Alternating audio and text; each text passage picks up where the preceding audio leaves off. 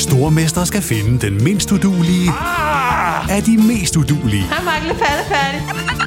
Sammen 2 papkasser. Nej, Mark. Må jeg ikke ringe til min mor? Stormester. En chance til. Det er ikke på nogen måde behageligt. Nej! Stream nu på TV2 Play. Hiring for your small business? If you're not looking for professionals on LinkedIn, you're looking in the wrong place. That's like looking for your car keys in a fish tank.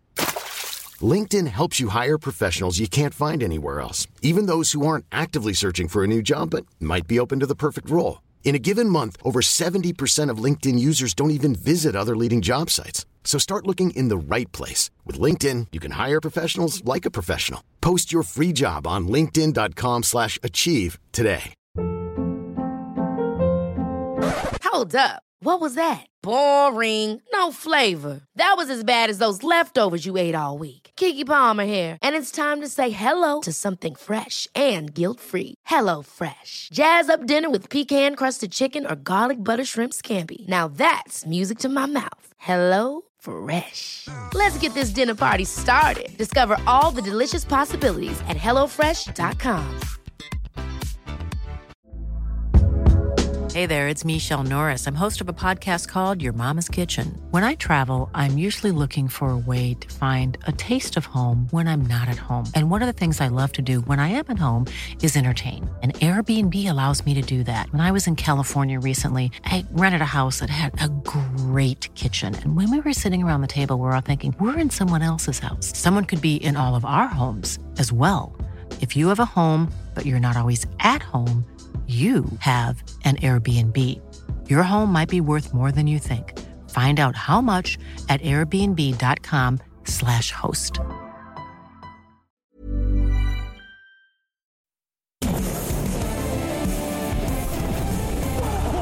Coast to coast and throws it down. He's doing his thing. You don't like that? You don't like NBA basketball. Oh, boy. Tirsdag den 20. december 2016. Velkommen til en lille special edition af podcasten NBA på TV2 Sport. Sidste sommer havde vi nemlig fornemt besøg på Kvægtorvet i Odense. I forbindelse med street basket-eventet NBA 3X var den tidligere NBA-spiller Robert Horry nemlig i Danmark. Og det blev også til besøg hos TV2 Sport, hvor Thomas Bilde fik en længere snak med profilen. I den her podcast kan du høre hele interviewet med Robert Horry, der i sine 16 NBA-sæsoner var med til at vinde hele 7 mesterskaber, hvilket faktisk gør ham til en af de mest vindende spillere i historien. Hans karriere startede hos Houston Rockets, hvor han sammen med Hakeem Olajuwon vandt mesterskaber i 94 og 95. Efter en halv sæson hos Phoenix Suns skiftede han til Los Angeles Lakers, hvor han sammen med Kobe Bryant, Shaquille O'Neal og alle de andre vandt mesterskaber i 2000, 2001 og 2002. Robert Horry sluttede sin karriere hos San Antonio Spurs, hvor det blev endnu 2 mesterskaber i henholdsvis 2005 og 2007, ved siden af den legendariske træner Greg Popovich og den nu tilbagetrukne Tim Duncan. Men en ting af de mange mesterskaber, Robert Horry havde også en helt unik evne til at ramme afgørende skud, hvilket gav ham tilnavnet Big Shot Bob. Her kan I høre Thomas Bilde snak med den 7-dobbelte NBA-mester Robert Horry. First things first. I mean, we got to go through the career, life, being an NBA player. But one thing that's been irritating me, I've been not frustrated, but is it Big Shot Bob or is it Big Shot Rob? You know, it all started where Craig Kilborn actually gave me that name, Big Shot Bob, and my mom didn't like the name Bob because that's what they call my dad. She wanted me to have my own identity, so she said Rob, but I actually like Bob, to be honest with you, so I like Big Shot Bob. So we've seen it in print, different places. It's Bob, it's Rob, yeah. You don't mind, it's both? It's both, I don't mind. That way you keep you on your toes. Growing up, basketball influences. How did it all start? I mean, you're born in Maryland, moved to Alabama, growing up. When did basketball become part of your life? You know, it was weird because I didn't like basketball growing up because I was so clumsy.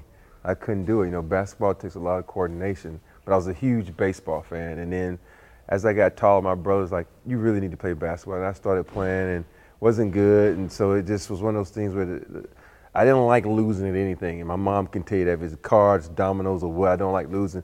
And getting my butt kicked in basketball, I just wanted to get better. But next thing you know, it just all started coming together. So I had to credit my brother and a lot of the people I grew up in Andalusia, Alabama, for having the success and being where I am today.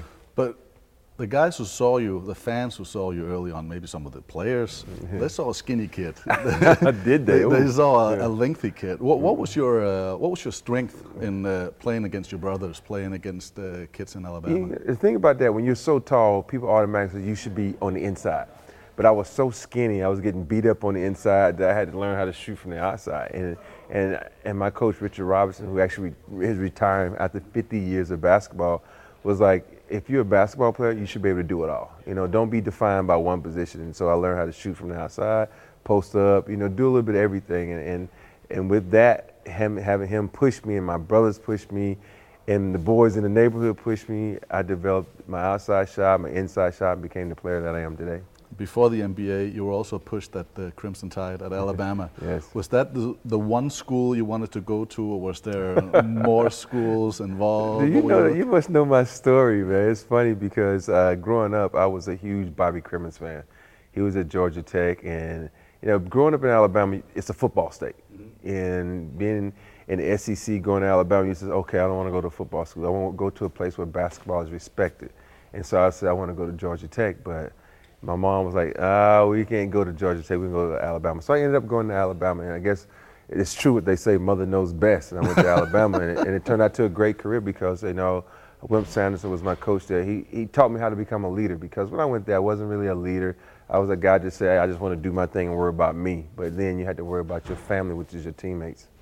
And teammates, Sprewell, probably name a handful of guys who also made it to the NBA. Yeah. But you only made it, and I'm saying only, I know it's with respect, but to the Sweet 16. Was that a disappointment, or? It's a huge disappointment because I look back at the crew that we had, man. I played with 8 NBA players, not all at the same time. Mm-hmm. Jason Caffey, who won championship with the Bulls, Roy Rogers, who's a coach now with the Nets, Keith Askins, who's a coach with the Heat. If you look at the team we had a great team. And in 1 year where we came and we lost to Loyola Marymount, I thought that was our best team, but if we would have had one of our players named Marcus Webb, whose back was hurt and he couldn't play, I would have loved to go to that next game, which was against the eventual national champions in UNLV, just to see how we matched up against, Grandma Mar, Larry Johnson, Stacey Augmon, Ackles, and all that crew. But we had good teams. Did you realize at the time that you were that good, that there was a potential 8 NBA players around? I thought so because when we beat the number 2 team in the country, Arizona, and realized that, hey, this team right here, we a crew. We could force to be reckoned with because we was long, athletic, and we all could jump out of the gym. So that was my best team, actually, my sophomore year. You got drafted as number 11. When did you realize NBA was an option? When was that an actual thing you start talking about? I didn't even think about the NBA growing up. A lot of kids grow with NBA aspirations. They want to go to the NBA. I wanted to be a school teacher. I had no idea what I wanted to do, but I remember distinctly, it was my sophomore year after the tournament we had, and we sitting there, Michael Ainge was like, look, you're ranked as one of the top 10 small forwards in the country. And then a light bulb went on and says, oh man, I could be good at this. So I can make money. Yeah, I started really focusing on basketball and trying to get better at it, and eventually it all came together for me.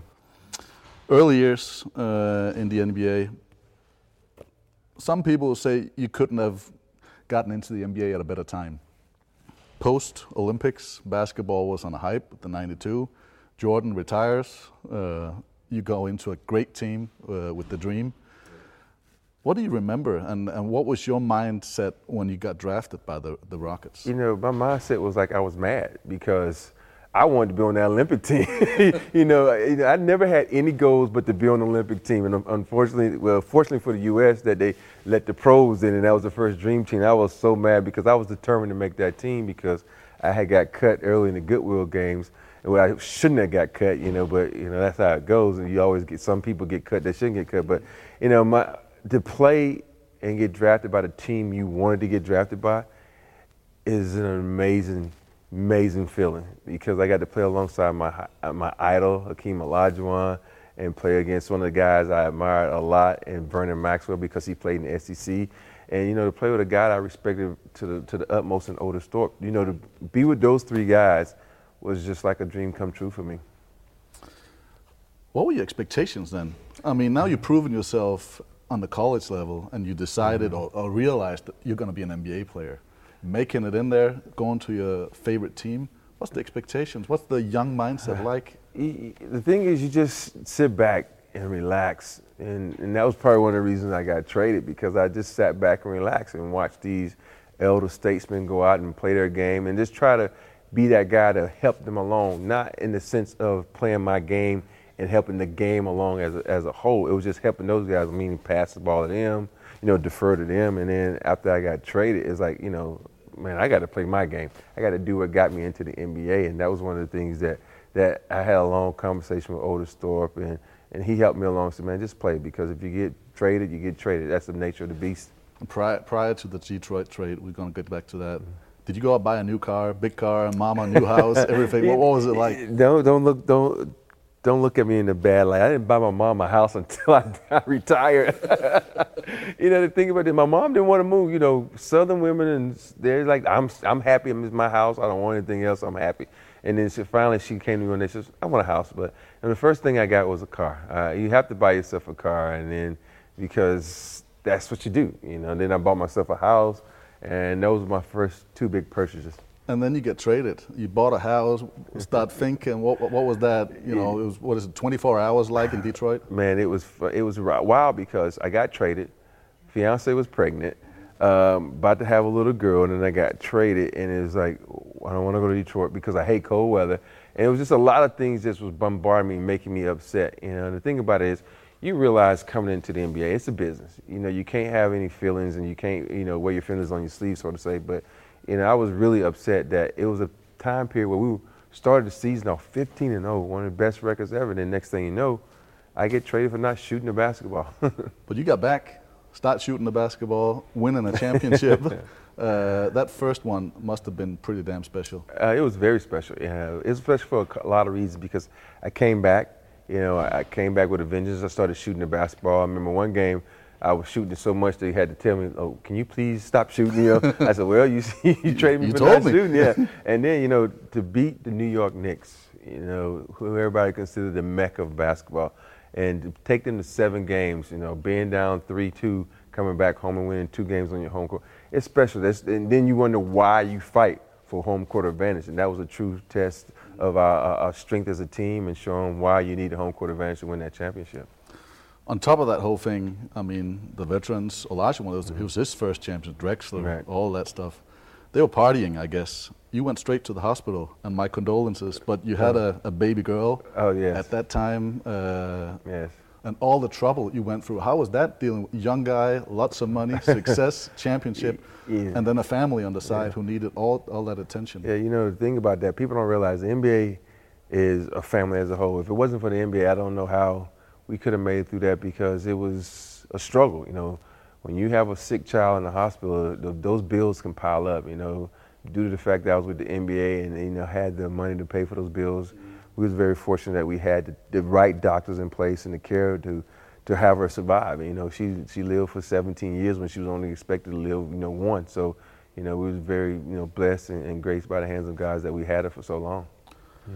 And thinking, going back, and you probably thought back on every day of her life, but being a player and being away, but also fighting, to keep your profession alive. How was that? It must have been a struggle. It was a struggle, but you take the anger of having a sick child and you apply it on the court. You play with a lot of anger, a lot of, and it's also a way to get away. People don't realize when you're on the basketball court, you don't have time to think about all the outside distractions. It's like your sanctuary. You go there and you just play. Practices were time to, laugh and joke and get away with it for a moment. But in actuality, when you step out of that box, you get back to reality. Do you think it helped you a little bit? It helped me a lot. To be maybe a better dad. I know you've been away a lot with the traveling, but also to get that freedom and then come back and be a dad. Just being a dad and being, a compassionate human being. And I think it helped my son out more, because he learned how to respect everybody regardless of race, color, religion, or or health status. And I think with him, he's a very loving kid, heartfelt kid. He's always has and I get mad at him sometimes because he'll have something brand new. He'll give it away to somebody. I'm like, what are you doing, dude? But it's just growing up and seeing that when you have a lot and you're able to give. He's a very giving kid, and so it made us, me, my ex-wife, him, it made us all appreciate what we have in life. The struggle, I wouldn't call it a struggle the next season, but you're still, I mean, it's always tough coming back and trying to repeat. Not a lot of teams have done that, but you did it. How was that second season, I mean, the season after the first championship? You know, it was difficult in the sense because you came back thinking that, the true measure of a true champion is to repeat. But we come back. We had injury after injury after injury. We didn't have anything going right. The next thing you know, we make a huge trade. We trade one of my best friends, Otis Thorpe, and get Clyde Drexler here. And it was like, oh, crap, you know, what's going on here, you know? And it's one of those things where you think like, oh, crap, who's next? Because they're trying to revamp this whole team. Because the NBA, some NBA teams are like, they want it now. They don't want to build to it. They just want it now. They want instant gratification. And you have to look around sometimes and wonder what's going on. But, you know, everything worked out in the end, so I'm happy about that. Did you get to party on the next championship? Oh, yeah. You know, the first championship, you know, I would tell you earlier how I was sat back and look at the vets. And I remember, you know, I didn't even touch the first trophy in the first championship against the Knicks. But the second championship, I had the trophy for me the whole time. You know, everybody's like, well, what about Clyde? So, well, Clyde got to win it next year so he can have it, you know, because this is my championship. Because, you know, I just felt like that year I worked so hard to get back as an individual. And, you know, I had a great playoff run, you know, and it was one of those things where you felt like this is my trophy, even though that's being selfish. But sometimes you have to be a little selfish in a situation like that. Then it was your turn to look over your shoulder or get the tap. Yeah. Another old guy at the time, or veteran coming in, Charles Barkley. You going to Phoenix. Yes. We're not going to touch too much on it, but a bad situation, ending up with the towel and exit. Yeah. What happened in Phoenix? You know, it was one of those things where you went to that situation, you didn't want to be there. You know, I didn't want to be there for two reasons. But you can't decide, can you? Can the players decide? You know, some players can decide, but I didn't have enough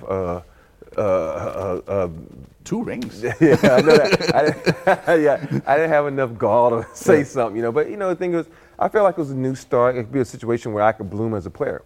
You know, not right, you know, sit behind Clyde and sit behind Dream. I said, okay, it'd be a great situation to bloom as a player. But I get there, Danny Ainge was just holding me back and holding Sam back, and we weren't happy there. You know, sometimes you know, people think because you make lots of money and you play in a sport and it's fun that you should be happy just because of that. But no, you know, I wasn't happy there because, you know, Mario Elliott is a really good friend of mine, and when I got there, you know, Danny Ainge tells us that the first thing he tells us is that he hit Mario in the face with the basketball on purpose, and right then my taste for him just went out the door, you know. And it was just a bad situation, and you know, they always think because, like I said, you make a lot of money, you should adapt, and if you're not happy, you're not happy. January, you're out the door, you're going to LA. Yeah. Happy? Extremely.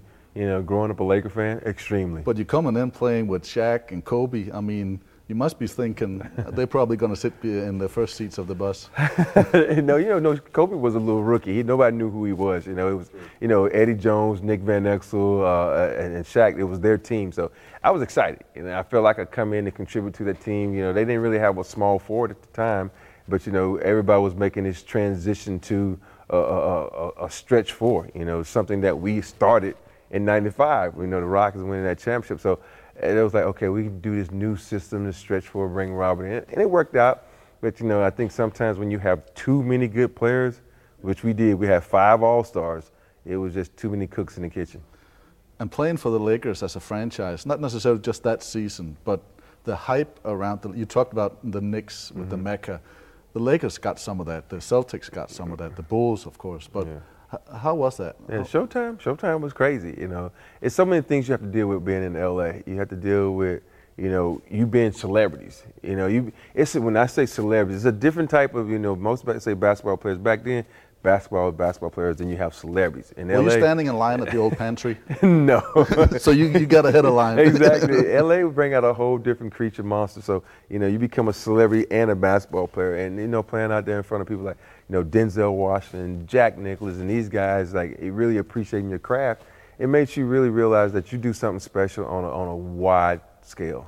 But as a family, as a dad, family back in Houston with the hospital around, the family, how was that then? You know, it was difficult because, you know, by that time, you know, my son was being born. So, you know, it was like, okay, I missed the game, had to go back.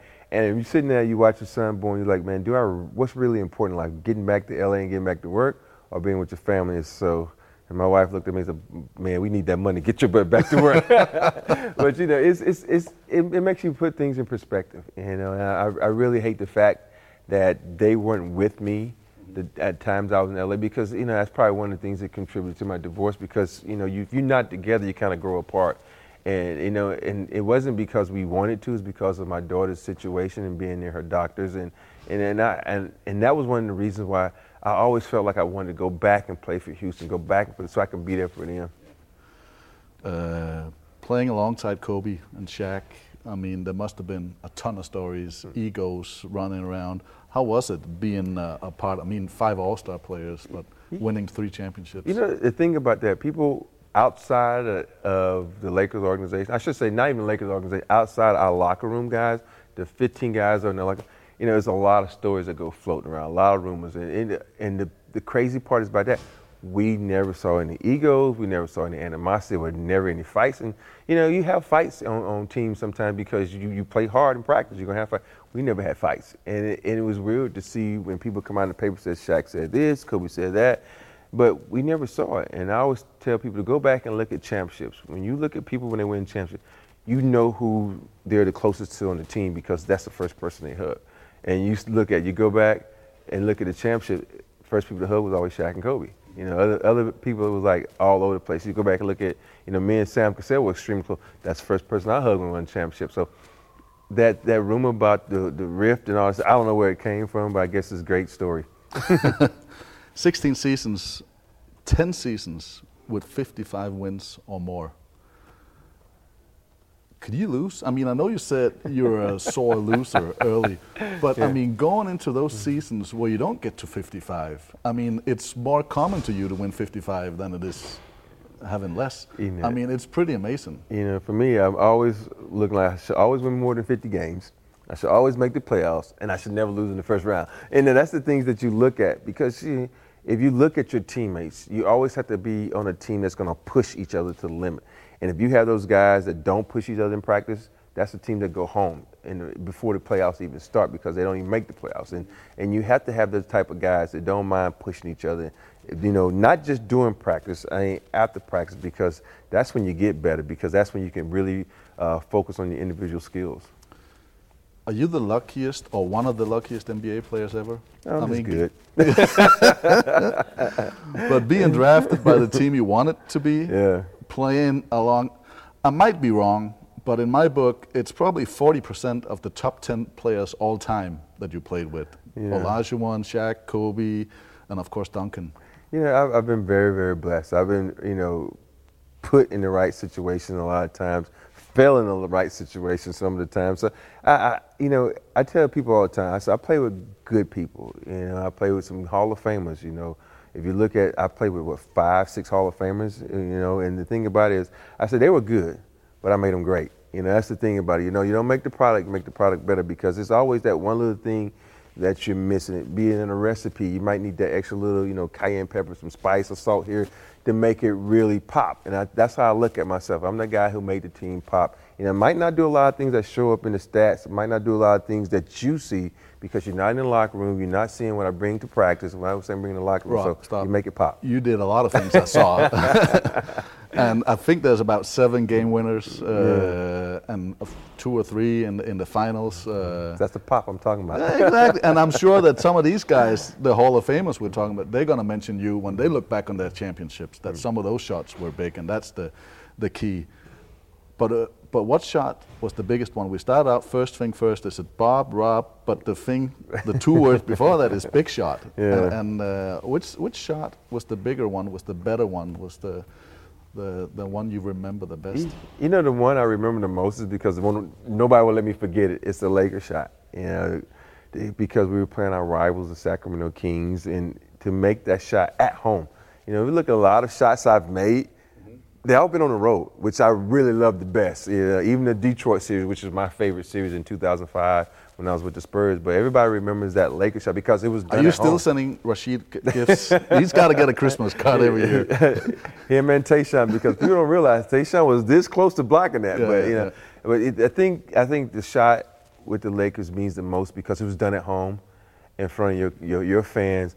And I always think about that shot. I don't care about anything down here, but that aerial shot that they show from above and the fans just erupting, it gives me goosebumps every time I see it because it's just amazing to be able to do that in a playoff game against a rival in a big series like that.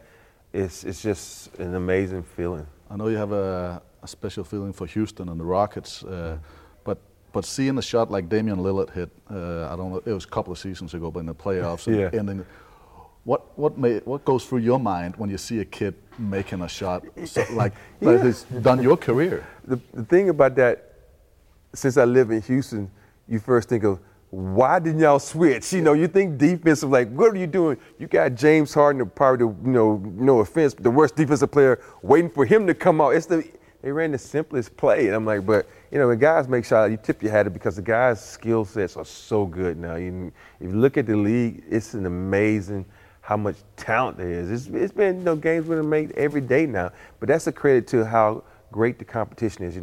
Game winners can only occur if there are two great teams battling it out down to the last But does second. that instantly bring you back to your game winners when you see a game winner today? Or can you enjoy the moment and just think, oh, good for him? I just enjoy the moment and say good for him. Some of them are amazing. Like, I think the most amazing one is the one that Kevin Durant made in the corner one time, falling down, no time left.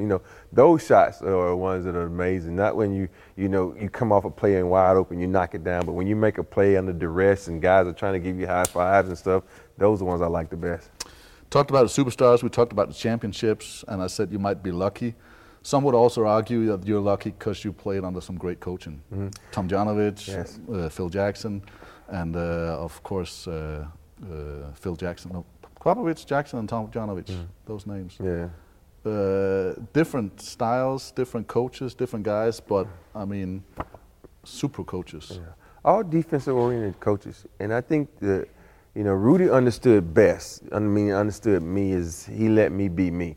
He understood that I'm probably one of the smartest players that's going to be on the court. I can figure it out and let me do what I want to do. It took Pop a while to understand that, but and then Phil took him a while to understand. But Rudy, since he drafted me, he saw something in me. He watched me in the summertime playing. He's like, okay, this guy can do this. He can read the situation, and he understood how when I first got on the team, I wasn't afraid to tell Dream what to do. A lot of guys, when you go into a situation, you have a vet there, you be scared to, boss him around. But I wasn't scared. I would boss Dream around and, and tell him, this is what's going on, this is what I see. And I think a lot of times coaches don't realize there are players out there that are smart. There are players out there who can quarterback this team, not just, from the bench, but on the court, and just let them be me, let them be them. And I think Pop finally got it, and Phil got it. So those guys, when they see some players like that, that's gifted enough to understand what's going on at all times and let them just, roll with it, you got to appreciate it. But Pop's been bringing in those vets, some of them with a lot of success, you one of them. Mm-hmm. How was that being a vet with Duncan?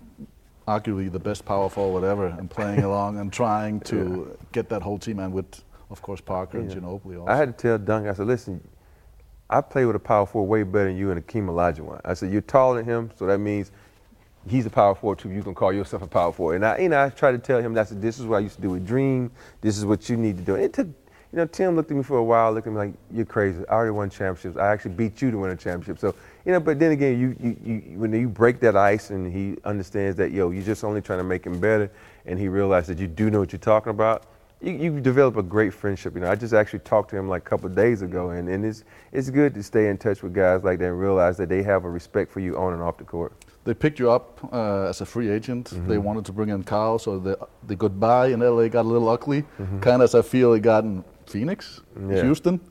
You said later that you were thanking the Lakers for 5 championships because you won 2 with San Antonio.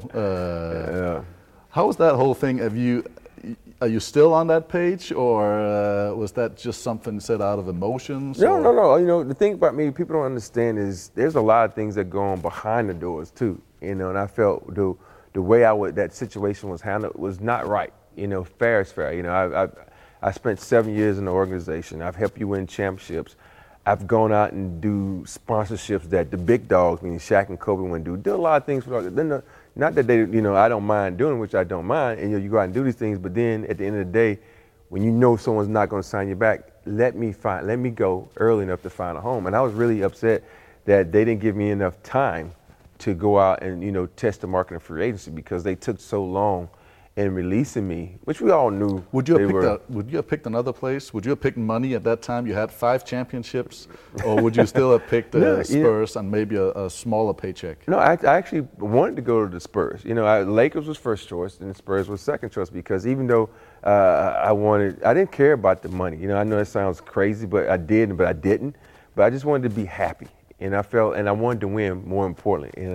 You have to respect guys who, people don't realize. I turned down the following year after the Spurs. I turned down more money to leave the team to go to Dallas because they tried to bring me in because they felt I could be perfect for their situation. I turned that down. I said I don't want to go because I was happy with the Spurs. And there's stories like that players do all the time that don't get publicized. They might do now because basketball is publicized more because of Twitter and all these social media outlets, but you have to be happy. And here at the end of the day, you got to be happy with yourself and happy with your teammates. I asked about the Lakers, how that was being a Laker. How was it being a Spur? I mean, we always talk about small market. We talk about Popovich doing a lot of stuff, and I know they've even probably evolved since you left the team. But how was it going to San Antonio? Was it total difference? I mean, is it team-oriented, no egos, all that stuff that we kind of see when they're playing? Or is it like any other NBA team? I think it was like any other NBA team in the sense that you want to win. When you have a winning organization, if you won championship, everybody comes, you have that oneness. Everybody comes together. The thing I had to learn the most about the Spurs was, I told Michael Finley this when he got there, you have to dumb your game down. That means you have to run the plays exactly like they're on the playbook. Because if you don't, you mess up the whole system. Because, Brent Barry and I, we used to laugh about it all the time. It's like when you try to play basketball with them, you can't because you're backdoor. And they'll look at you like, why are you going backdoor? That's not Pop the play. Didn't say that. That's right. And it was so regimented and so structured that it took you a while. We used to call it the robots. You had to be robotic. And the thing about it is you knew exactly where they were going to be at all times, but the problem is, could you stop them? Yeah.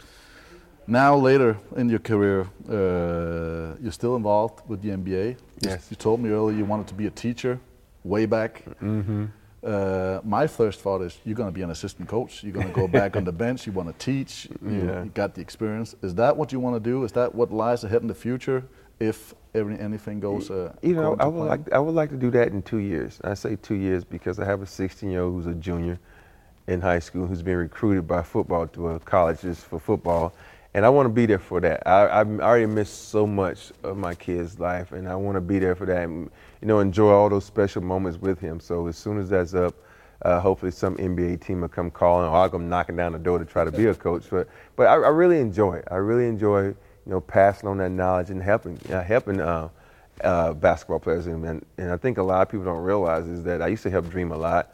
I used to help Tim a lot. I tried to help Shaq, but I'm just kidding. It's just the thing is, it's a lot of knowledge up here. There's a lot of stuff that I've seen. It's a lot of things I've learned. I don't mind passing along. I have guys now that I still help. It's funny because it's just in me. I be in the gym now playing. I see some high school kid doing something wrong. I'll be like, yo, let me show you a little something, and helping them out. It's just about passing along the knowledge. And you're passing along knowledge as well as an NBA ambassador. You're going out with the NBA 3X. You're going out to different places. What does that give you? Does that give you anything other than just staying in the loop, or is it actually motivation going out and talking to kids? It's motivating. It gives me a lot of joy. Being around the NBA fans. I like to see different cultures, enjoying basketball. I like to see different, languages. Talking to me, not understanding what the heck they're saying, but this, everybody know what this means, and it's a great feeling. The NBA has opened up so many doors. The brand, the global brand of the NBA is so large. To be here in Denmark, you never thought Denmark. Why am I going to Denmark? Never. I've traveled to India and China, all these places.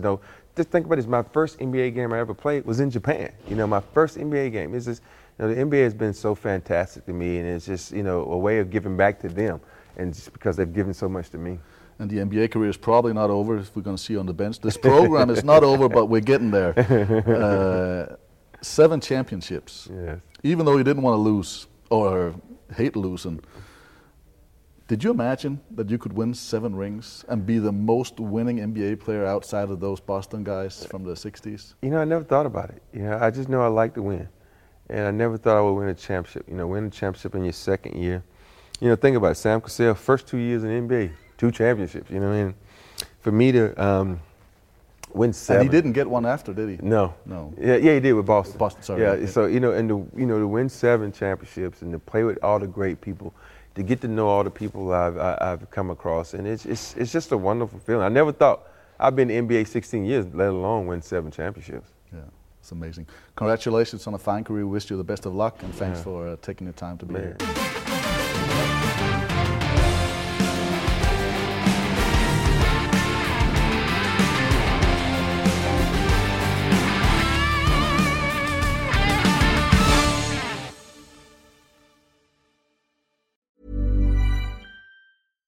Hi, I'm Daniel, founder of Pretty Litter. Cats and cat owners deserve better than any old-fashioned litter. That's why I teamed up with scientists and veterinarians to create Pretty Litter. Its innovative crystal formula has superior odor control and weighs up to 80% less than clay litter. Pretty Litter even monitors health by changing colors to help detect early signs of potential illness. It's the world's smartest kitty litter. Go to prettylitter.com and use code ACAST for 20% off your first order and a free cat toy. Terms and conditions apply. See site for details. Hey, it's Paige DeSorbo from Giggly Squad. High quality fashion without the price tag. Say hello to Quince. I'm snagging high-end essentials like cozy cashmere sweaters, sleek leather jackets, fine jewelry, and so much more. With Quince being 50 to 80% less than similar brands.